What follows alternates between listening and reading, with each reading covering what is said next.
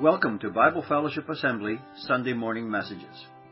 Today, Carrie Gino shares from 2 Timothy chapter 4, verses 1 through 22, the 17th part of the series, The Household of God. And now, here's Carrie. Those words and that music. Thank you, worship group. Notice one thing about all the songs, all the music, they're all about Jesus Christ, salvation through grace. So anytime someone tries to tell us otherwise, I think we should remember songs. The world is asking a question. And the question is, does the church even have a role in the community today? The world asks the question because it rarely sees what the church, the body of believers, does in times of trouble. Irrelevant and out of touch are frequent responses to the word church. So what is the role of the church, the body of believers, in the community today? The question is not a simple one. Every church in the area has an answer. Books have been written and key phrases are coined, but the question remains the same. What is the role of the church? According to the Apostle Paul, the role of the church can be summed up in a single word, and that word is run. And by using the word, we're not talking about running away from. Run is actually not about running away, but running towards the people, the places, and activities which seem to need the greatest help. Scripture backs this idea up in several places, but one comes from a letter written by the Apostle Paul towards the end of his life. Let's open in prayer.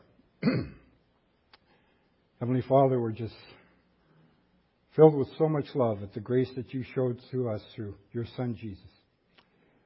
Father, help us to always look to Him and to look to you, Lord, for all our blessings, for all our actions, and to give praise to you always and not to ourselves.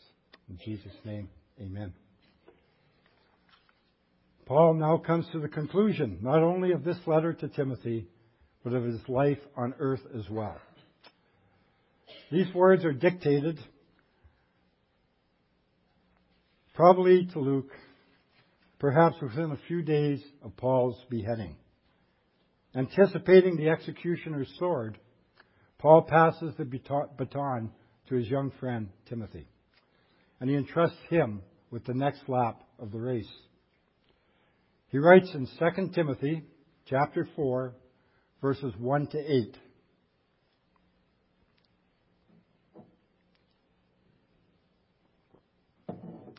In the presence of God and of Christ Jesus, who will judge the living and the dead, and in view of His appearing and His kingdom, I give you this charge. Preach the word. Be prepared in season and out of season. Correct, rebuke, and encourage with great patience and careful instruction. For the time will come when men will not put up with sound doctrine. Instead, to suit their own desires, they will gather around them a great number of teachers to say what their itching ears want to hear. They will turn their ears away from the truth and turn aside to myths. But you, keep your head in all situations. Endure hardship. Do the work of an evangelist. Discharge all the duties of your ministry. For I am already being poured out like a drink offering, and the time has come for my departure. I have fought the good fight. I have finished the race. I have kept the faith. Now there is in store for me the crown of righteousness, which the Lord, the righteous judge, will award to me on that day. And not only to me, but also to all who have longed for His appearing. Many of us don't recognize how much this man Paul has endured. He took all of his gifts, talents, and skills, and he offered them to the Lord. He literally took his gift of yearning to know God, his talent for sharing and persevering, as well as his skills of writing, debate, and even tent making, to further the message until his final breath.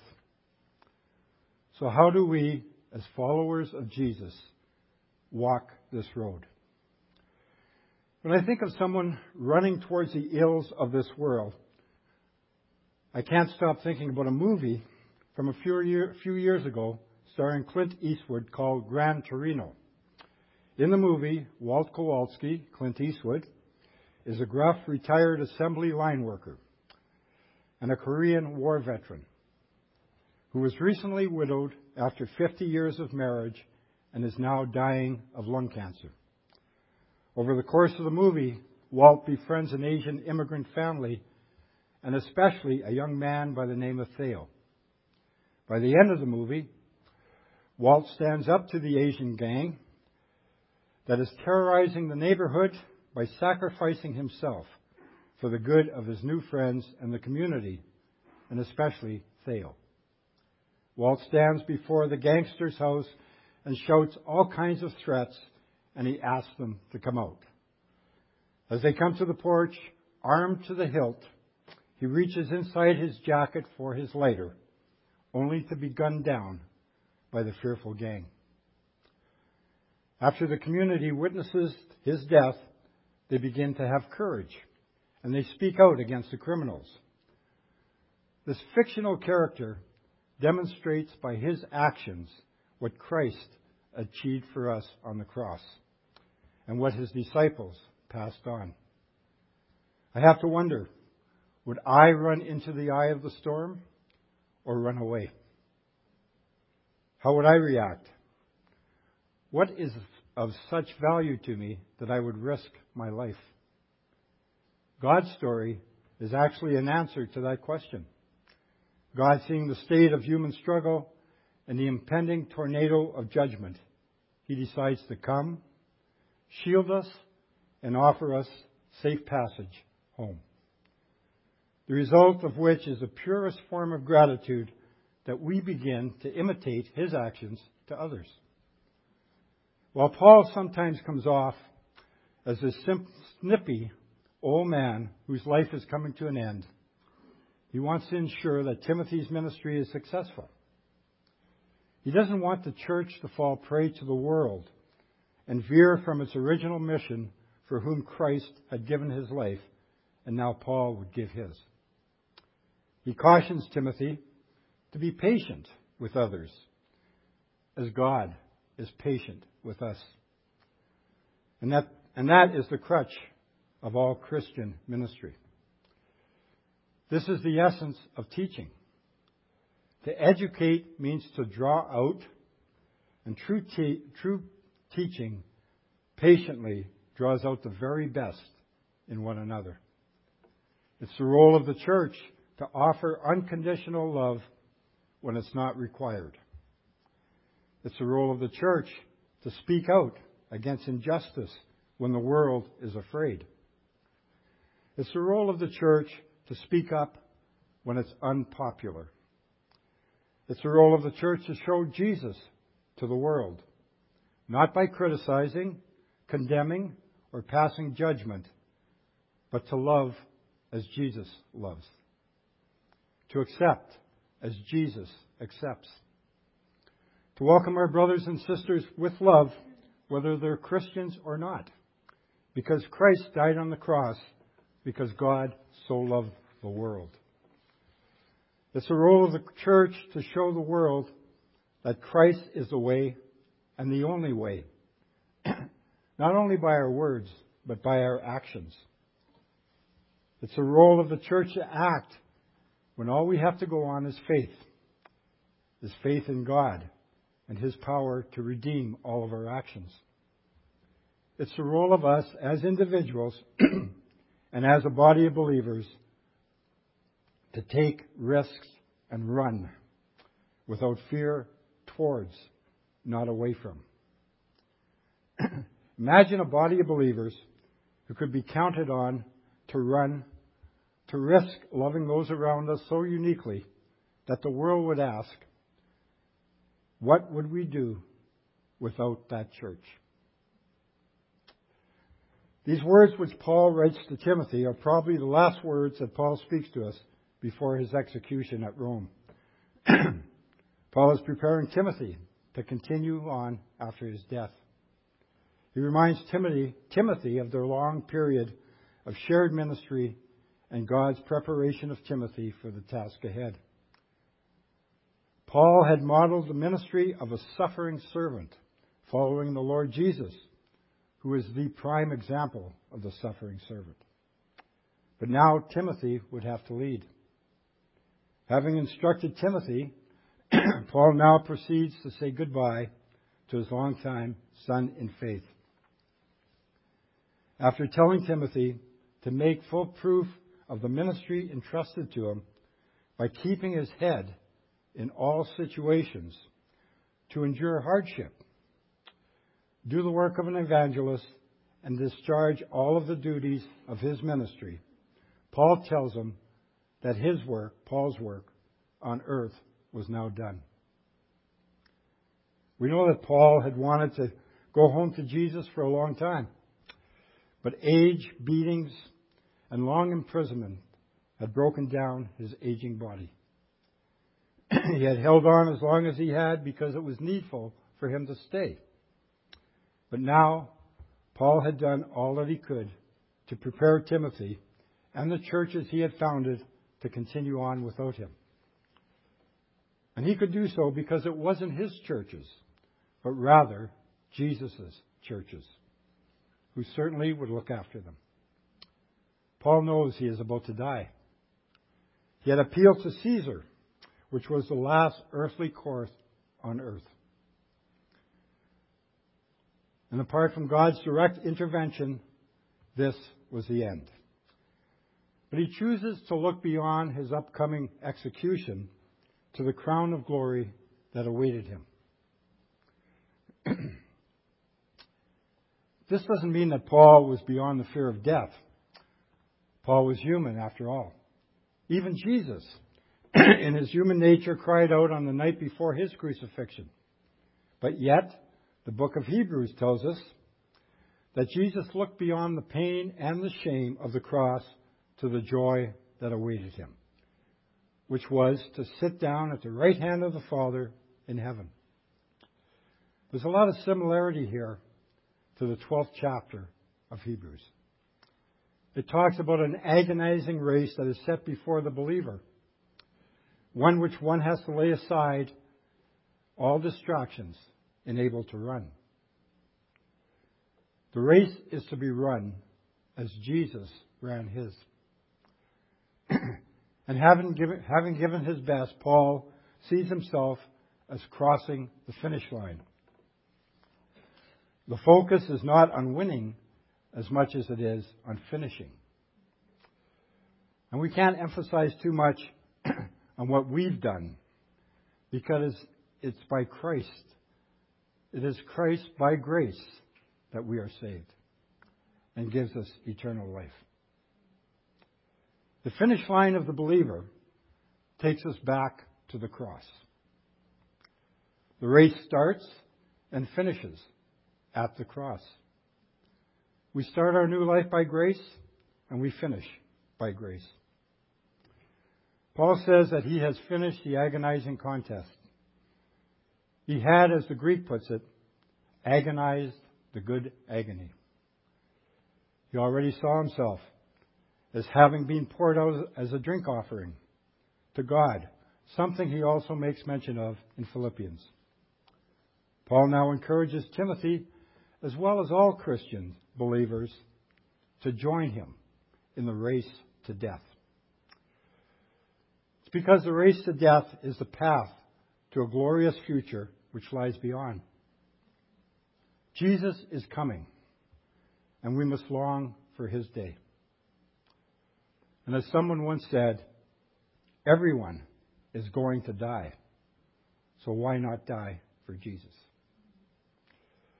Let's talk for a moment about the crown of righteousness which Paul says awaits him. Will he receive this crown? because he has fought the good fight, finished the race, and kept the faith? Are these two sentences related, or are they separate statements?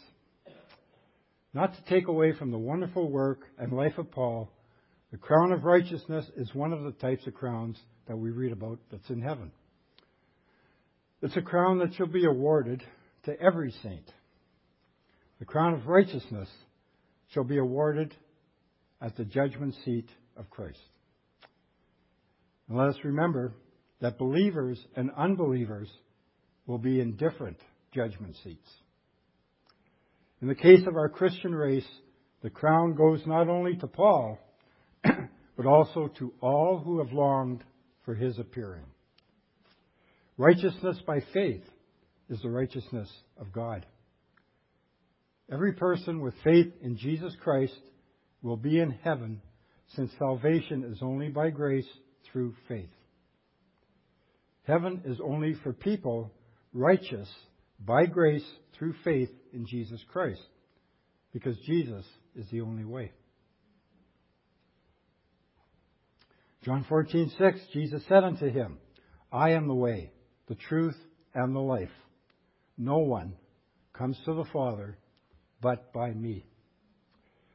So every person righteous by faith in Jesus Christ shall be clothed with a clean, fine, white linen, the crown of righteousness. Revelation 19, verses 7 to 8. Let us be glad and rejoice and give honor to him, for the marriage of the Lamb is come, and his wife, the church, has made herself ready. And to her was granted that she should be arrayed in fine linen, clean and white, for the fine linen is the righteousness of the saints. There is a reward. The crown in the Greek games was a laurel wreath awarded to the victor. In the case of our Christian race, the crown goes not only to Paul, but also to all who have loved Christ's appearing. Any thought that only super Christians get special awards is abolished. Such is Paul's view of death and of life. Verses 9 to 22. And please forgive me if I mispronounce some of the names in the next passage. In university, I was studying to be an English major, not an English general. Verse 9 to 22. Do your best to come to me quickly. For Demas, because he loved this world, has deserted me and has gone to Thessalonica. Crescens has gone to Galatia, and Titus to Dalmatia. Only Luke is with me. Get Mark and bring him with you, because he is helpful to me in ministry. I sent Tychicus to Ephesus. When you come, bring the cloak that I left with Carpus at Troas, and my scrolls, especially the parchments. Alexander, the metal worker, did me a great deal of harm. The Lord will repay him for what he has done. You too should be on your guard against him, because he strongly opposed our message. At my first defense, no one came to my support, but everyone deserted me. May it not be held against them. But the Lord stood at my side and gave me strength, so that through me the message might be fully proclaimed, and all the Gentiles might hear it. And I was delivered from the lion's mouth. The Lord will rescue me from every evil attack, and will bring me safely to his heavenly kingdom. To him be glory forever and ever. Amen. Greet Priscilla and Aquila and the household of Onesiphorus. Erastus stayed in Corinth, and I left Trophimus sick in Miletus. Do your best to get here before winter. Eubulus greets you, and so do Prudence, Linus, and Claudia, and all the brothers. The Lord be with your spirit. Grace be with you.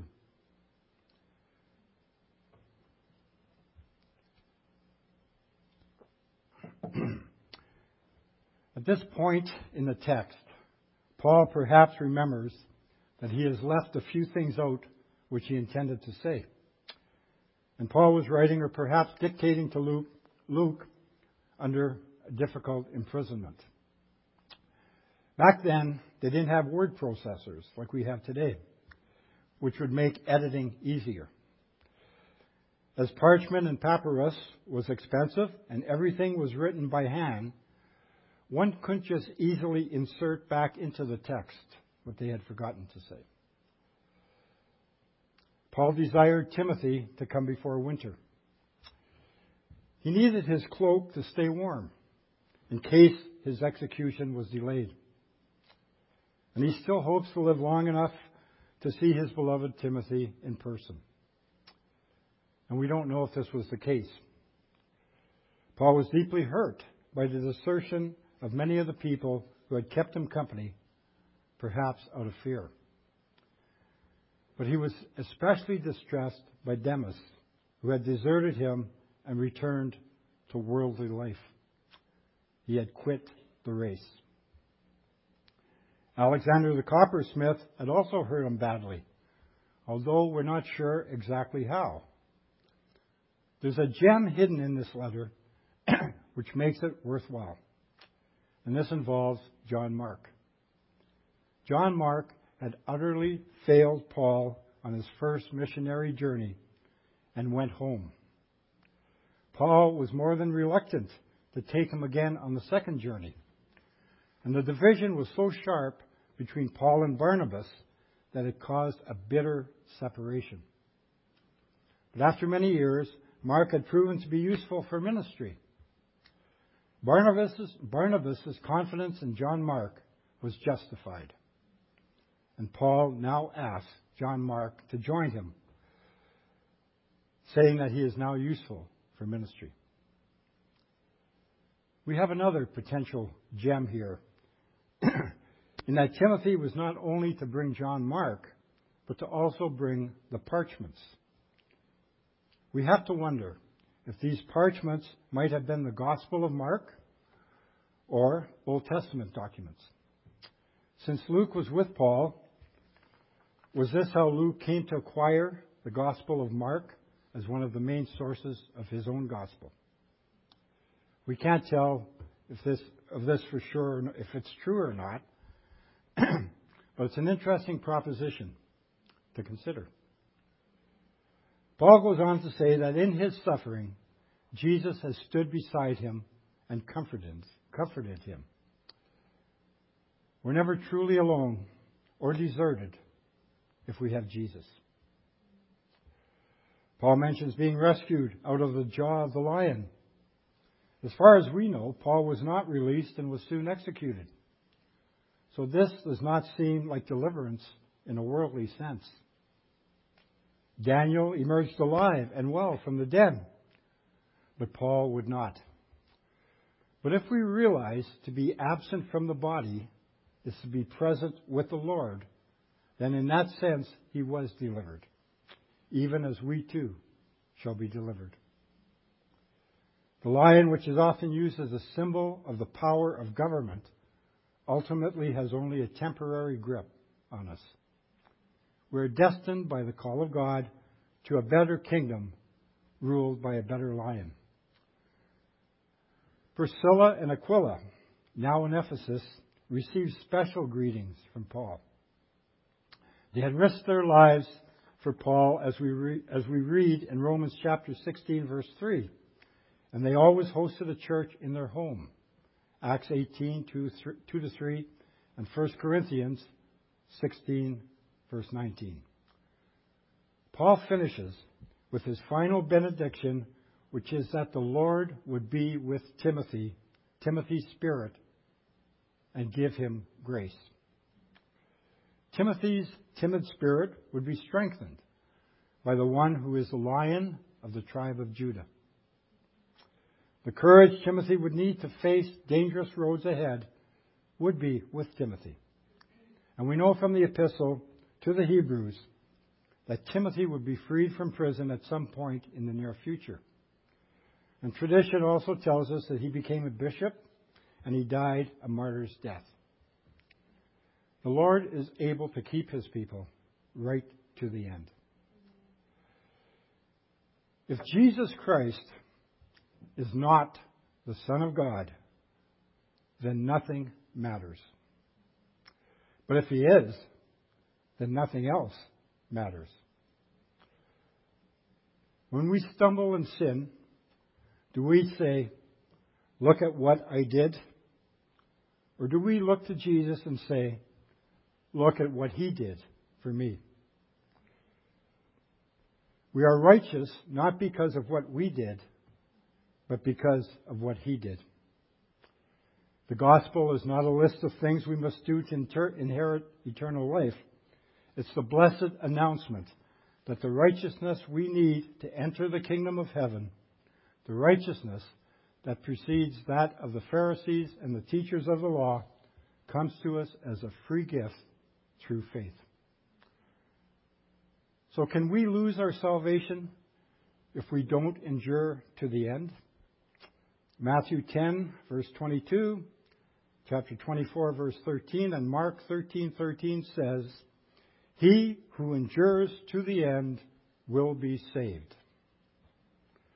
At first glance, Jesus seems to be saying salvation hangs on our endurance.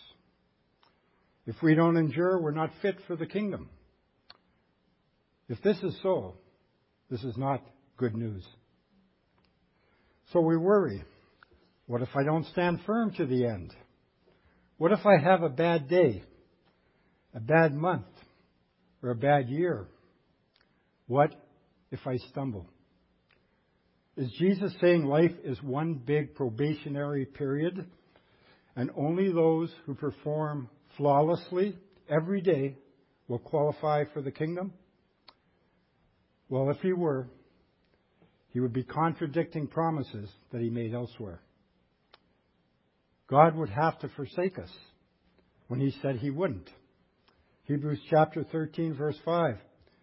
"Keep your lives free from the love of money and be content with what you have, because God has said, 'Never will I leave you. Never will I forsake you.'" In closing, I'd like to read what Max Lucado writes about Paul and his final epistle. And I'll try and do it in his voice. They have taken everything else. They have taken his freedom. He's locked in a Roman prison. They have taken his possessions. He hasn't even a shawl to keep him warm. They have taken his churches. He will not see them again. They have taken his future. He is sentenced to die. What do you have left, Paul? What do you have left to show for your life? Had you stayed a Jew in Jerusalem, you'd have a seat of status and a house of retirement. Had you been more compromising, you might have gone unnoticed by the Romans. Had you been less passionate, you might have pastored a church and stayed in one city. But you were too convinced, too compromised, too convinced to compromise, too convicted to stay home. And now, with the end in sight, with the verdict rendered and the end in sight, what do you have left? The old apostle leans forward with eyes twinkling, and he says, "I have kept the faith." That was the heart of the apostle. And that is the heart of this epistle. And as far as we know, this is the last one that he ever wrote. Paul picks up his pen one final time. He knows the end is near. "I am being poured out like a drink offering," he tells Timothy, his son in the faith. But he has no regrets, only counsel for young Timothy, who has been left to lead the church in Ephesus. His tenderness for the young minister peeks out from behind every word. Make every effort, he urges, to give yourself to God as the kind of person he will accept. Be a worker who is not ashamed and who uses the true teaching in the right way. He writes in chapter 2, verse 15, Timothy never had another teacher like Paul. The world has never had another teacher like Paul. He was convinced of two facts. Number one, he was once lost. And number two, but then saved. He spent a lifetime telling every person who would listen. And in the end, it cost him everything. For in the end, all he had was his faith. But in the end, all his faith was all that he needed. Amen. Heavenly Father, thank you for this time that we can spend in your presence. I just pray as we go and leave this place, we go in your love and your mercy and your grace until we meet again as a group or until you bring us home. We pray these things in your name. Amen. Thank you for listening. Come back next week for the next Sunday morning message from Bible Fellowship Assembly. Visit us on the web at bfa.church, where you will find our physical address and contact information. We'd love to see you if you are in the Timmins area, or drop us a line at info@bfa.church. Until next time.